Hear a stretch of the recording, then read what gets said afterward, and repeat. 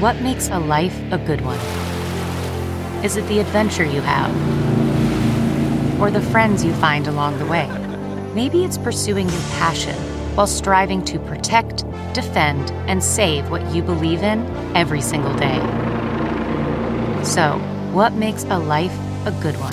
In the Coast Guard, we think it's all of the above and more, but you'll have to find out for yourself.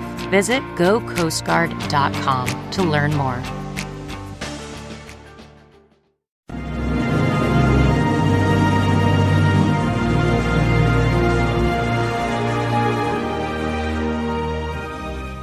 Hi, everyone. Judge Andrew Napolitano here for Judging Freedom. Today is Tuesday, January 10th,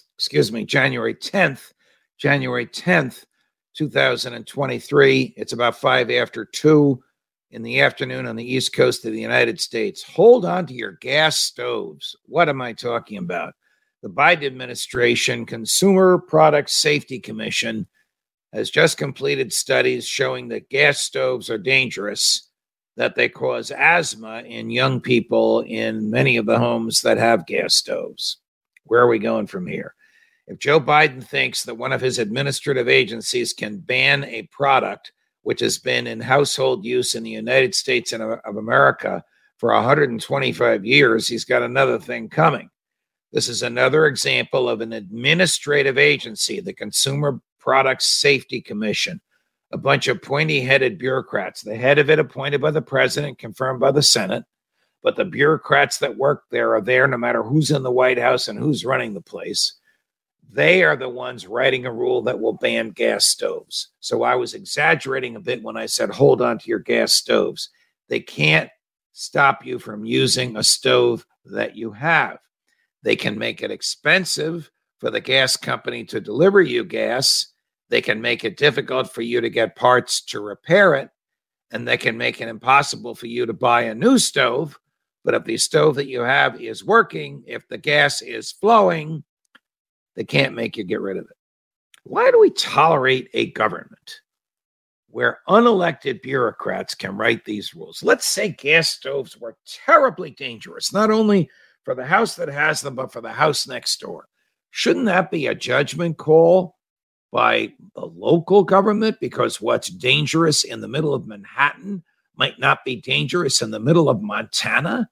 Is this really an issue for the federal government?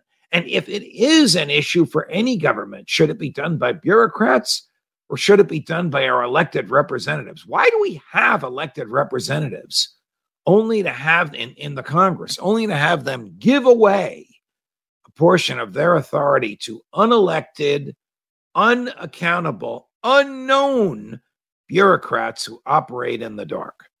That's the administrative state. My column this week, which I just finished writing, which comes out at 11:59 p.m. on Wednesday night, so it's fresh and ready for Monday morning, is called A Government by Experts. And it is an attack on the concept of the administrative state. Agreed with me, Justice Scalia. Justice Scalia said many times, when the Congress lets administrators write rules, that's unconstitutional, because the power that the Constitution delegates to the Congress, it can't delegate away. It can't give it to the president. It can't give it to the courts. It can't give it to these nameless, faceless, unanswerable, unaccountable, unknown bureaucrats. And I think the administrative state, all these bureaucrats, are in for a rude awakening, because I think the Supreme Court, finally, this Supreme Court, this term, before June of this year, will accept the Scalia view that only Congress can write federal laws and the bureaucrats can't. Judge Napolitano for Judging Freedom.